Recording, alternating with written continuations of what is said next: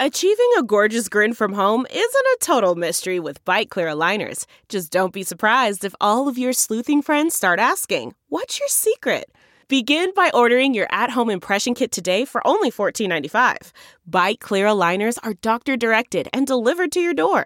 Treatment costs thousands less than braces. Plus, they offer flexible financing, accept eligible insurance, and you can pay with your HSA FSA. Get 80% off your impression kit when you use code WONDERY at Byte.com. That's BYTE.com. Start your confidence journey today with Byte. Delve into the shadows of the mind with Sleeping Dogs, a gripping murder mystery starring Academy Award winner Russell Crowe. Now available on digital. Crowe portrays an ex-homicide detective unraveling a brutal murder he can't recall. Uncovering secrets from his past, he learns a chilling truth. It's best to let sleeping dogs lie. Visit sleepingdogsmovie.com/Wondery to watch Sleeping Dogs, now on digital. That's sleepingdogsmovie.com/Wondery. CarMax is putting peace of mind back in car shopping by putting you in the driver's seat to find a ride that's right for you. Because at CarMax, we believe you shouldn't just settle for a car. You should love your car. That's why every car we sell is CarMax certified quality, so you can be sure with upfront pricing that's the same for every customer. So don't settle. Find love at first drive and start shopping now at CarMax.com. CarMax, the way car buying should be. From the Jill Schwartz Memorial Library here in the wilds of Connecticut, this is Obscure, Season 2, Frankenstein. I am your host, your friend, your ear lover, your literary mansplainer-in-chief and literal Georgianologist, Michael Ian Black, about to sneeze. Oh, jeez. Oh, jeez. Almost there. Oh, it has been an allergy season for the ages. I feel like we're a month into this allergy season, and it just doesn't end. I mean, I took a pill this morning. I also took something for my allergies. Rim shot, that's a good joke. Yeah, I've just been, sneezing, and I'm finding like weird dermatitis bumps on my body, from contact with nature. I'm not allowed to touch nature. When I do, I break out. It really doesn't matter what kind of nature. Anything in the natural world. If I touch it, I get a rash. Could be anything. Maybe I'm slightly exaggerating, but I obviously touched something because I got little bumps on me, little itchy bumps, and that isn't necessarily. I mean, that is an allergic reaction, but that's a different kind of allergy from the allergies I'm currently experiencing and will no doubtedly experience again during the course of this podcast as I erupt into another volcanic sneeze. Please ignore any sniffles that you may hear during the course of this podcast, but nature can be a brutal mistress. We were talking about nature last time in a much more gentle context, just how nature reflects our own I, meaning like whatever we bring to the table, nature will show us right back. Whatever our experience is, nature will mirror. It's not that the natural world is doing anything in particular, but we're finding in the natural world that which we are experiencing internally. So the fact that I'm sneezing and rebelling against nature, I don't know what that says about me right now, because I don't feel particularly rebellious. If anything, I feel a little sleepy. It's early here in the Jill Schwartz Memorial Library, around 9:30 in the a.m. I usually record somewhat later in the day. I'm more of a PM recorder. Occasionally, yes, I will bring my steaming mug of English breakfast tea in here, but oftentimes that English breakfast tea is being consumed not at the breakfast hour. Although, let's be honest, it's always breakfast somewhere. Just sort of sipping my tea in the PM for a little bit of afternoon caffeine. This morning, or the last several mornings, however, I have abstained from tea altogether. As the weather warms, I find myself not craving hot liquids. That is normal, I imagine. And I'm certainly not going to make homemade iced tea. What am I? A savage? No. If you prepare iced tea for me, I will drink it. I will request it when I'm out. Am I going to make my own? Come on. What do you think this is? Dr. Frankenstein's laboratory? Or I'm just conjuring iced tea up? I'm not that negligent. Nor am I that creative. Nor do I feel like brewing some tea and then waiting for it to get cold. That's just not who I am. I don't have that kind of patience. Ugh. I'm feeling phlegmatic. Maybe you hear it in my tone. I mean, it goes along with the sleepiness. It goes along with the actual phlegm that I am currently brewing in lieu of tea. Last time on the podcast, Victor Frankenstein was singing the praises of Clerval, his devoted friend, and how great Clerval was. And, he was, basically praising him to high heavens. Okay. And he recited this poem from Wordsworth, Tintern Abbey. And then we stopped, right?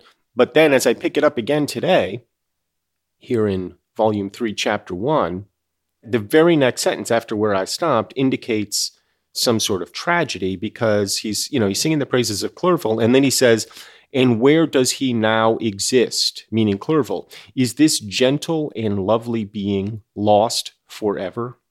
Has this mind, so replete with ideas, imaginations, fanciful and magnificent, which formed a world whose existence depended on the life of its creator, has this mind perished? Does it now only exist in my memory? No, it is not thus. Your form so divinely wrought and beaming with beauty has decayed, but your spirit still visits and consoles your unhappy friend. So Clerval's dead? I mean, I guess that's what he's saying. He has this happy memory of Clerval floating down the Rhine in their bathtub, looking around saying, yo, ho, ho, just being pirates and looking out and saying, this is the greatest day of our lives. But it was just a memory. Now he's dead. And then he continues, pardon this gush of sorrow. These ineffectual words are but a slight tribute to the unexampled worth of Henry, but they soothe my heart, overflowing with the anguish which his remembrance creates. I will proceed with my tale. Is this new information to us that Clerval dies? Because I don't recall ever hearing that Clerval dies before this. We know Elizabeth dies. We know poor William dies. We know poor Justine dies. But this is the first time hearing that poor Clerval dies. Oh, poor Clerval. Was it at the hand of the big buddy? We don't know. As we journey towards merry old England and sail towards the last, quarter, fifth of the book, we don't know what happens to Clerval. But now we've got another death to account for. Tragic, really. Really just tragic. I mean, do I give a shit about Clerval? Not really. It must have been nice back then in, I guess, pre-20th century, when guys could just love other guys. I've talked about this before, just love other guys without it being a thing. He loves Henry. You could even say he's in love with Henry, but not in the way that we think about it today. He just loves his friend, I love a lot of my friends, but it's just weird, to gush over them in that way. To talk about their beauty, the beauty of David Wayne. I mean, what the fuck?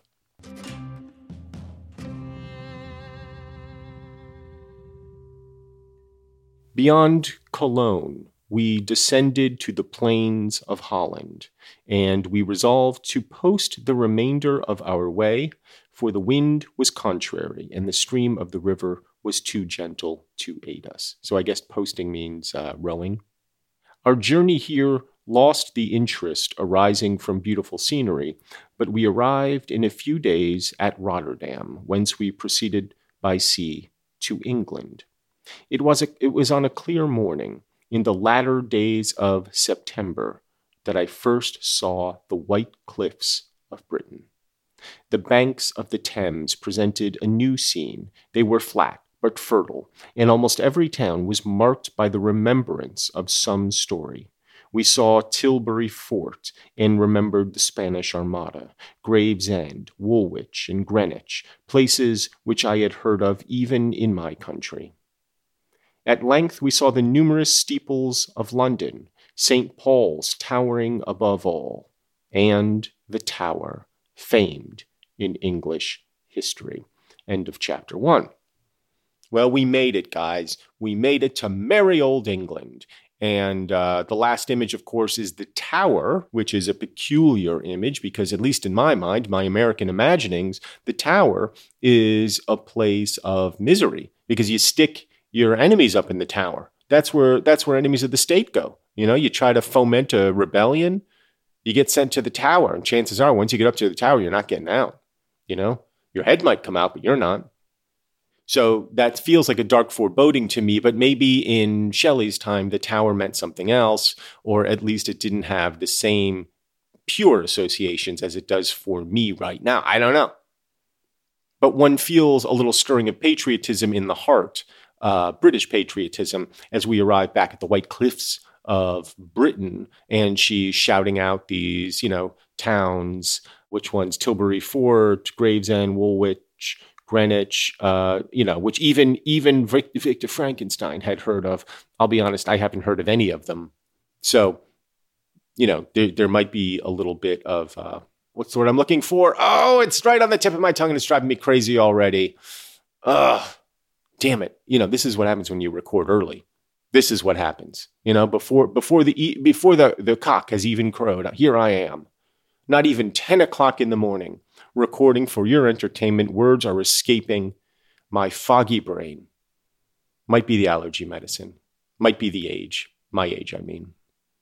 Might also be the historic age. But it's just funny to me that Mary Shelley, who I don't think of as a particularly she's obviously British, and what do I know about Mary Shelley? But this whole tale has taken place out of her native land. Now she returns to it. Not Victor Frankenstein's native land, but Shelley's own. And, she's already flying the colors. The Union Jack fluttering there in her prose. As she's saying, oh, we're home. Look at this. Look at all this great stuff. You like England, right? Everybody likes England, right? She's looking around. Percy, Bysshe, Shelley, you like England, right? Lord Byron, everybody. We all like England. She's just taking it for granted that everybody's going to be excited about Norwich. I don't give a shit about Norwich. I never heard of it. Chapter 2. London was our present point of rest. We determined to remain several months in this wonderful and celebrated city. Clerval desired the intercourse of the men of genius and talent who flourished at this time. Perv, she said intercourse. But this was with me a secondary object. I was principally occupied with the means of obtaining the information necessary for the completion of my promise, and quickly availed myself of the letters of introduction that I had brought with me, addressed to the most distinguished natural philosopher. This is what I don't understand. Why does he need any help when he's the one who invented how to do this? He's the only one in human history, so far as we know, who has, gone to the junkyard, taken scraps, and made them into Voltron. He's the only one who's done it. So why does he need help from the great natural philosophers of the time to do it again? Doesn't seem like he should. It's just, I think it's a bad story point. Maybe he can do it better. Maybe they've developed something so, he doesn't have to make an 8-foot tall buddy. He can make a 7-foot tall buddy. I don't know. But there's no logic here. There's no rhyme or reason why he needed to go to England other than to dilly-dally. And he kind of admitted that before, but now he's saying, oh no, I really needed to go see the natural philosopher so that I could complete this project. No, you didn't. You got a whole notebook that tells you exactly how to do it. Plus, idiot, you've already done it.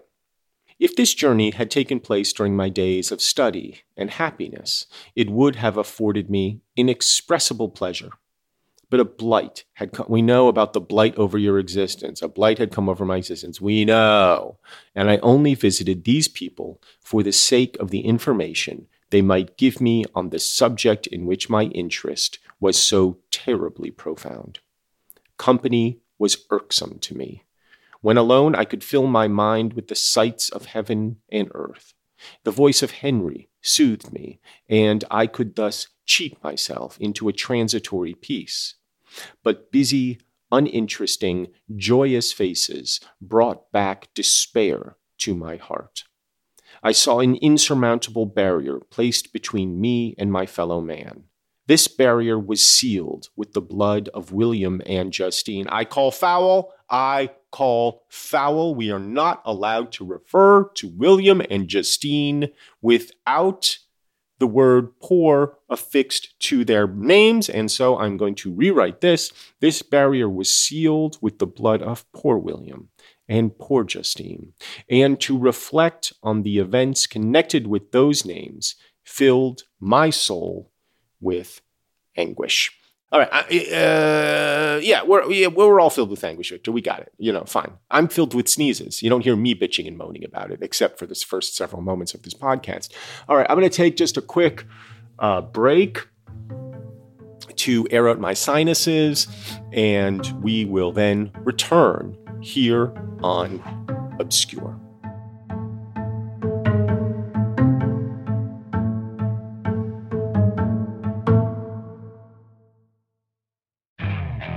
Okay, picture this. It's Friday afternoon when a thought hits you. I can spend another weekend doing the same old whatever, or I can hop into my all-new Hyundai Santa Fe and hit the road. With available H-Track all-wheel drive and 3-row seating, my whole family can head deep into the wild. Conquer the weekend in the all-new Hyundai Santa Fe. Visit HyundaiUSA.com or call 562-314-4603 for more details. Hyundai, there's joy in every journey.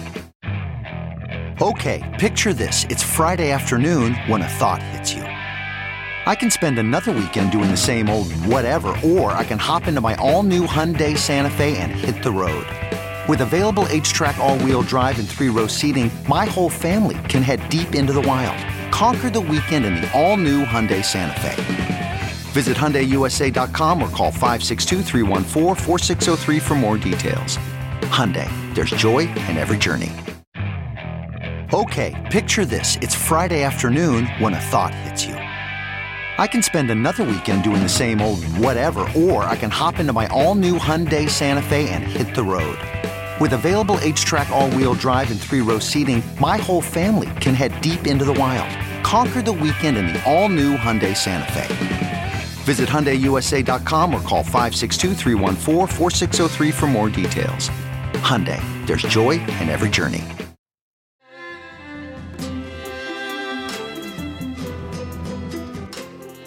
Back on Obscure, I wish I had a neti pot. I would have done a neti pot. That thing that you stick up your nose and then somehow you create a waterfall out of your nose. Water goes in, it goes out. I don't know. It always looked profoundly uncomfortable to me, which is why I actually don't have a neti pot and will never get one. But it seems like it might come in handy right now when my head is stuffed with pollen. Back to the book. So, his soul is filled with anguish, blah, blah, blah. His soul is always filled with anguish. God, it's like a 17-year-old wrote this. Oh, wait. But in Clerval, I saw the image of my former self. He was inquisitive and anxious to gain experience and instruction. The difference of manners which he observed was to him an inexhaustible source of instruction and amusement. He was also pursuing an object he had long had in view. His design was to visit India in the belief that he had in his knowledge of its various languages and in the views he had taken of its society, the means of materially assisting the progress of European colonization and trade. That's not where it's supposed to. Clerval, that's not what you're supposed to be thinking about. You're not supposed to be thinking of colonizing India. Come on. Here in the 21st century, we look down on that with a very, very severe frown. That's just not what we're... Trade, okay. You want to trade a little, fine. Colonize, we're not thrilled with that. At this point in our world history, I'll tell you who doesn't want to be colonized: the Indians. So yeah, go there, sure. Trade, absolutely. Speak the language, by all means. Colonize, maybe not. In Britain only could he further the execution of his plan. He was forever busy, and the only check to his enjoyments was my sorrowful and dejected mind. I tried to conceal this as much as possible, that I might not debar him from the pleasures natural to one who was entering on a new scene of life, undisturbed by any care or bitter recollection. I often refused to accompany him, alleging another engagement that I might remain alone. I now also began to collect the materials necessary for my new creation, and this was to me like the torture of single drops of water continually falling on the head. Every thought that was devoted to it was in extreme anguish, and every word that I spoke in allusion to it caused my lips to quiver and my heart to palpitate. What materials is he gathering? Lady parts? Lady arms? Lady legs? Lady buttocks? What is he gathering? Is it just the sort of chemicals and powders and such that he needs? Or is it the actual parts, the cadaver parts? I suspect it's more the chemicals and such. Because, you can't really store body parts in your apartment. Jeffrey Dahmer learned that lesson. Eventually somebody's going to find them. It's just a tough thing to do. And to our knowledge, he hasn't rented out some secret laboratory or anything of the sort. So I think he's just sort of getting bags of this and, beakers of that. After passing some months in London, we received a letter from a person in Scotland who had formerly been our visitor at Geneva.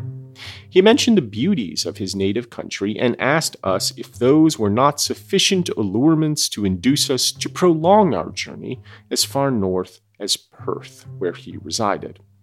Clerval eagerly desired to accept this invitation, and although I abhorred society, wished to view again mountains and streams and all the wondrous works with which nature adorns her chosen dwelling places.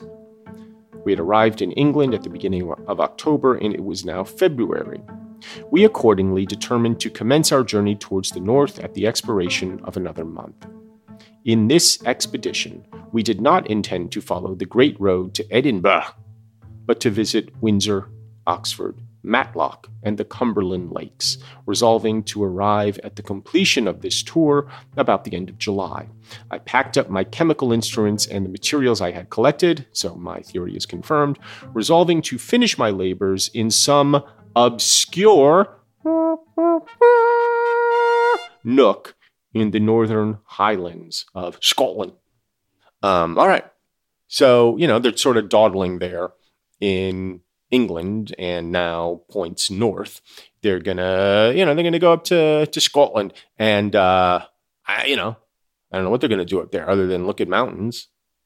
And I guess he's gonna finish up in Scotland, in Edinburgh, and that'll be fine.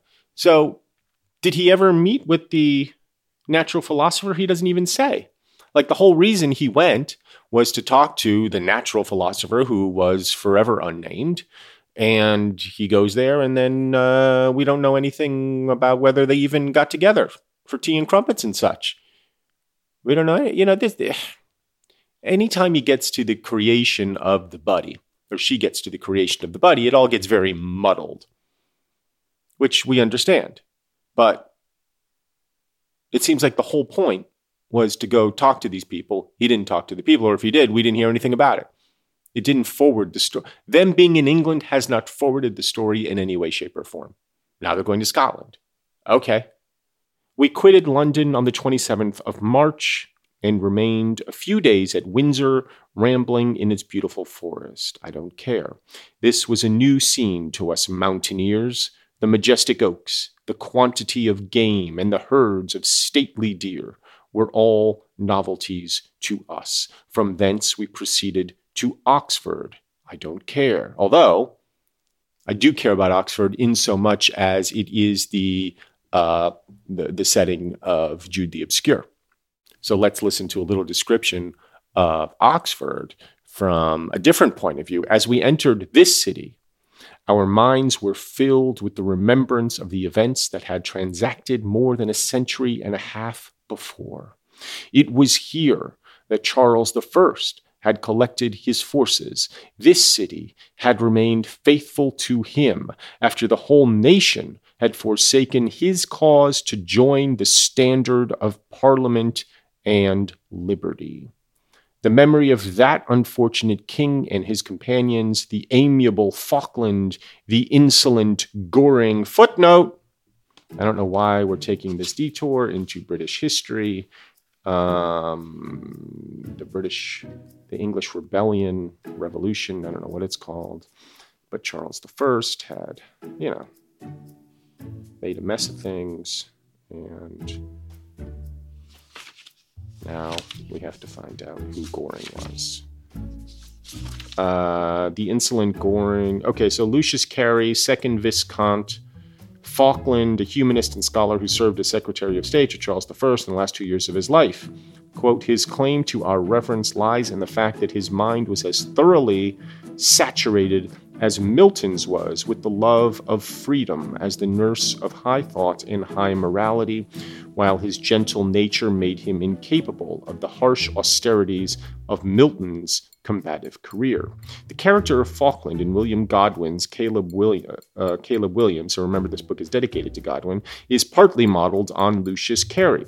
Lord George Goring, astute courtier and general who initially alternated his support between king and parliament in the Civil War before siding with the Cavaliers, quote, the disputes between king and parliament afforded an opportunity which he resolved to use for his own advancement. Of all his qualifications, dissimulation was his masterpiece. Okay, so I don't know why we had to spend any time with that footnote or discussing in the novel Goring and Falkland. What little I know about the English Civil War is that Charles I came to the throne. There was some problems with money. Parliament wouldn't raise taxes. Charles I was broke. Parliament was the only people who could raise taxes. Charles I wanted to bring Scotland under the state religion. Scotland was like, fuck you. And then he was like, all right, well, I'm going to go to war with you. And it was a whole problem. And then eventually there was a revolution and whatever. So the amiable Falkland, the insolent Goring, his queen and son, gave a peculiar interest to every part of the city, which they might be supposed to have inhabited. The spirit of elder days found a dwelling here, and we delighted to trace its footsteps. If these feelings had not found an imaginary gratification, the appearance of the city had yet in itself sufficient beauty to obtain our admiration.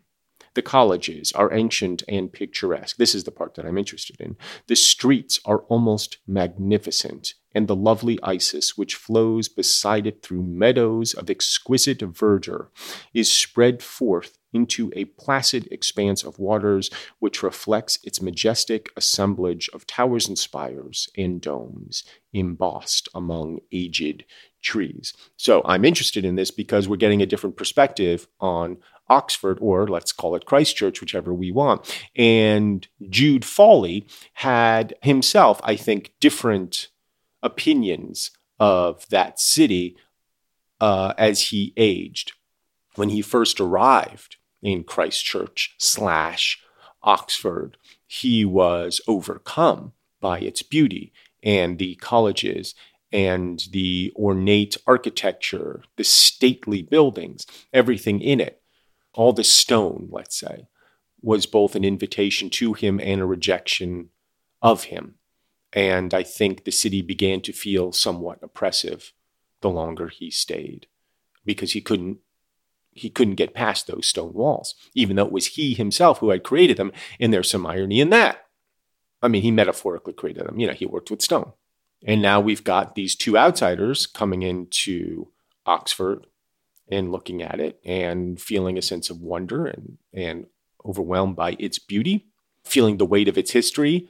Jude Fawley also felt the weight of its history, but in a different way, because it was that history that prevented him from gaining the education that he wanted. It was that history, those traditions, those rites, which barred his entry.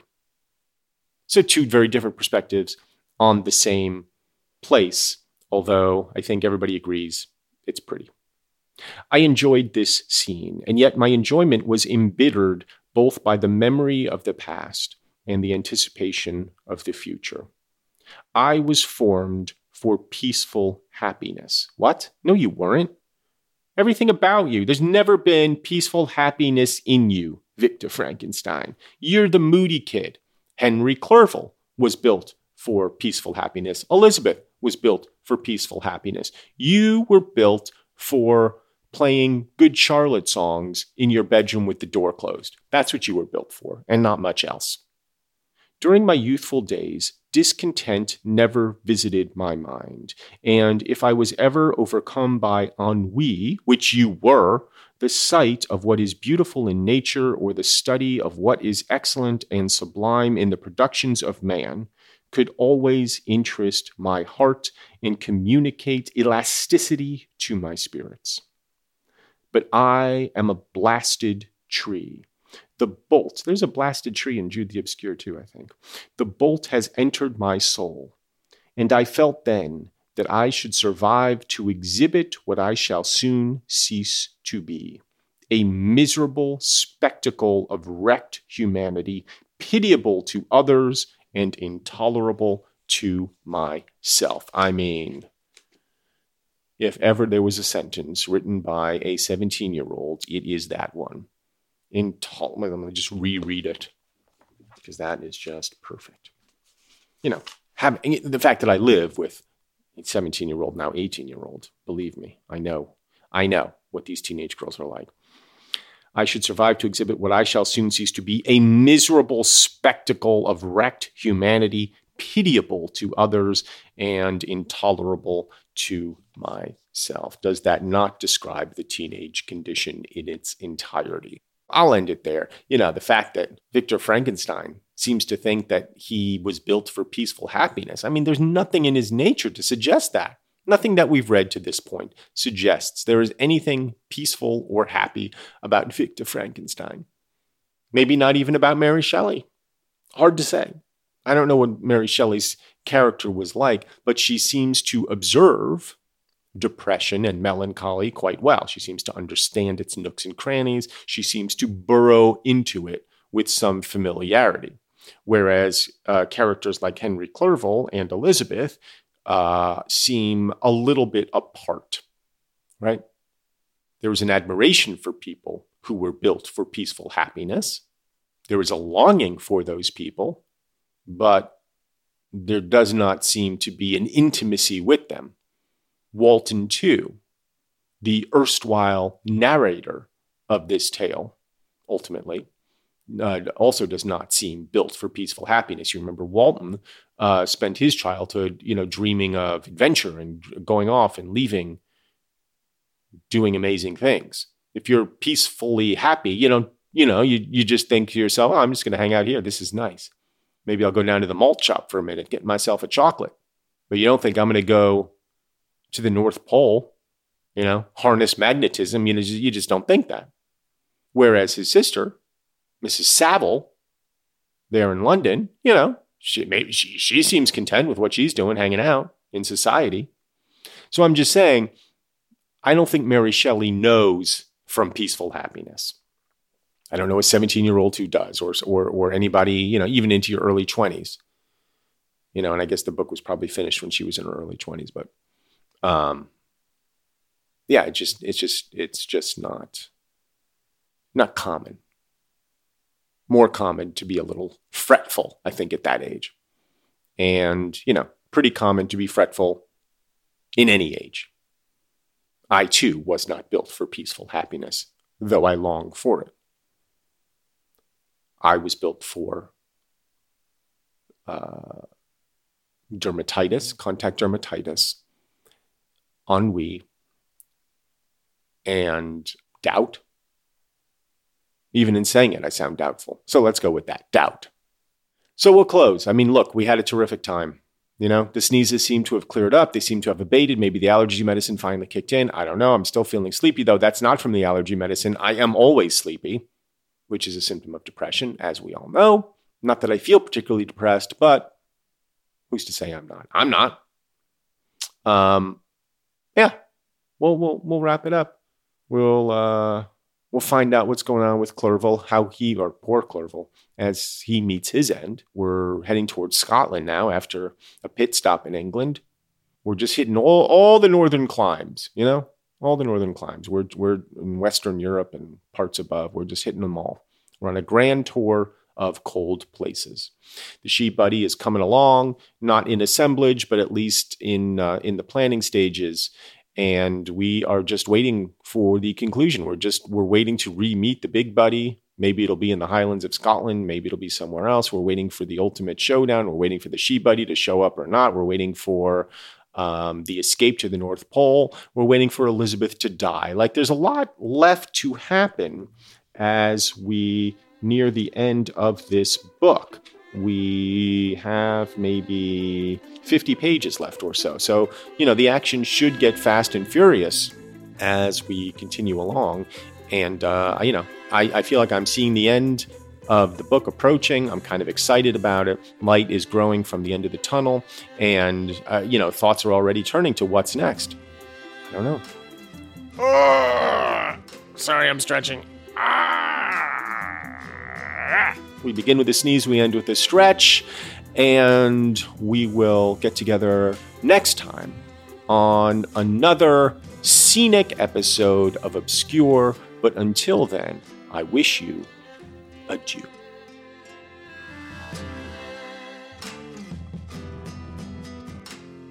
Obscure Season 2 Frankenstein was produced by myself, Michael Ian Black, Robin Lynn, Jennifer Brennan, and Mary Shimkin. It was recorded in the wilds of Connecticut at the Jill Schwartz Memorial Library. Theme music by Craig Wedren. If you would like to support this podcast, please join us at patreon.com/Michael Ian Black.